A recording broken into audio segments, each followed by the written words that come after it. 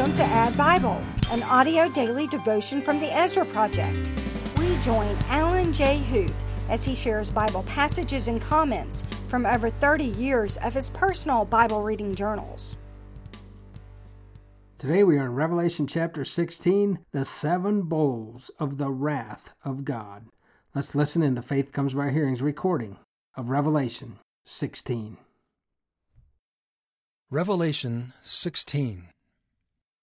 Then I heard a loud voice from the temple telling the 7 angels, "Go and pour out on the earth the 7 bowls of the wrath of God." So the first angel went and poured out his bowl on the earth, and harmful and painful sores came upon the people who bore the mark of the beast and worshipped its image. The second angel poured out his bowl into the sea, and it became like the blood of a corpse, and every living thing died that was in the sea. The third angel poured out his bowl into the rivers and the springs of water, and they became blood. And I heard the angel in charge of the waters say, "Just are you, O Holy One, who is and who was, for you brought these judgments. For they have shed the blood of saints and prophets, and you have given them blood to drink. It is what they deserve." And I heard the altar saying, "Yes, Lord God the Almighty, true and just are your judgments." The fourth angel poured out his bowl on the sun, and it was allowed to scorch people with fire. They were scorched by the fierce heat, and they cursed the name of God who had power over these plagues. They did not repent and give him glory. The fifth angel poured out his bowl on the throne of the beast, and its kingdom was plunged into darkness. People gnawed their tongues in anguish and cursed the God of heaven for their pain and sores. They did not repent of their deeds. The sixth angel poured out his bowl on the great river Euphrates, and its water was dried up to prepare the way for the kings from the east.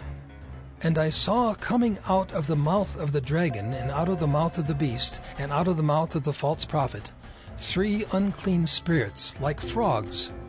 For they are demonic spirits performing signs, who go abroad to the kings of the whole world to assemble them for battle on the great day of God the Almighty.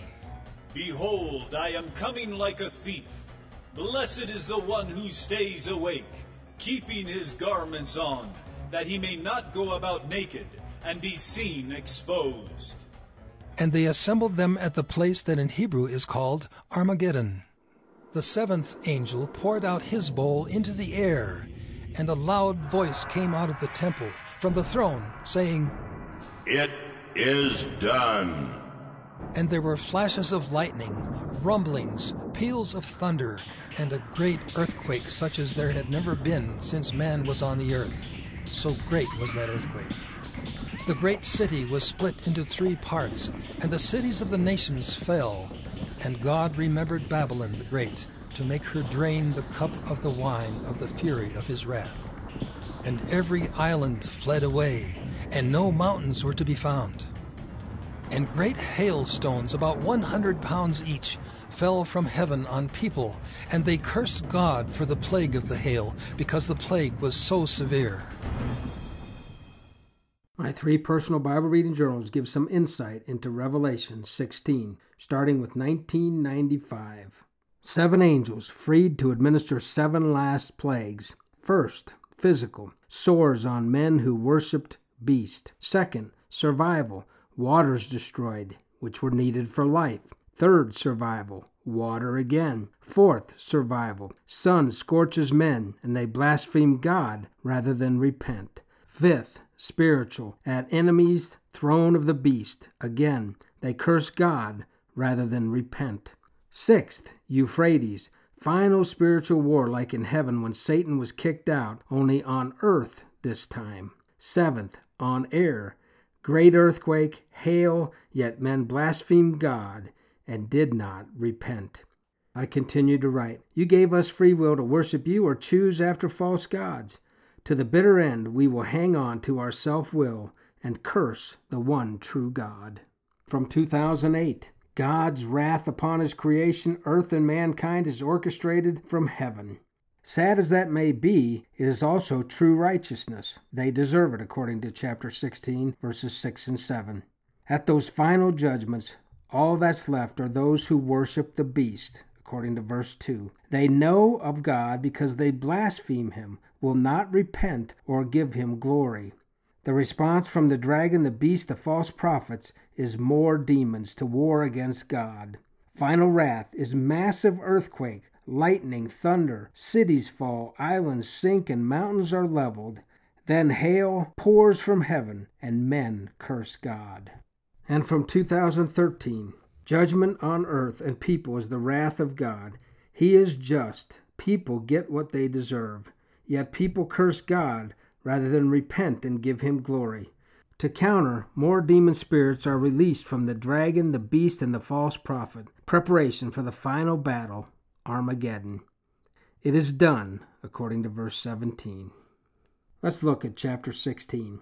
As a younger Christian, I always thought it would be great to be here for the second coming of Jesus on that cloud that we read about in earlier chapters, but I guess I never thought a whole lot about the condition of the earth when Jesus comes. It will basically be hell on earth. As we just heard, the wrath of God will be devastating, yet just. Verses 5 through 7. And I heard the angel in charge of the waters say, Just are you, O Holy One, who is and who was, for you brought these judgments. For they have shed the blood of saints and prophets, and you have given them blood to drink. It is what they deserved. And I heard the altar saying, Yes, Lord God the Almighty, true and just are your judgments. We may not like what we're reading, but these are the just judgments of a righteous, holy God. I mentioned in one of my journals that I think the only people left here anyway are those who worship the beast. Probably no Christians left. Let's look at verse 2. So the first angel went and poured out his bowl on the earth, and harmful and painful sores came upon the people who bore the mark of the beast and worshipped its image. I believe those are the only people left at this time. And at this time they may realize there is no hope left for them. They experience these plagues, and yet they cursed the name of God, who had power over these plagues. They did not repent and give him glory. We see that phrase repeated a few times in this chapter, which means to me they know God, they know of God, they know that these plagues are coming from God, and yet in their stubbornness of their own hearts, they will not repent. The sixth angel pours out his wrath and prepares for the final battle, and the battleground called Armageddon. Let's look at my English Standard Version footnote concerning this term, Armageddon. Armageddon means Mount Megiddo in Hebrew. In ancient Israel, Megiddo was a plain, not a mountain, but it was also the site of some key battles. So in the symbolic geography of John's vision, it aptly represents the global combat zone in which the final conflict between Christ and Satan will be fought. Many of us have heard the term Armageddon. Now you know it's a biblical term that stands for the final battle. When the seventh angel pours out his wrath, a voice from the throne of God says, It is done.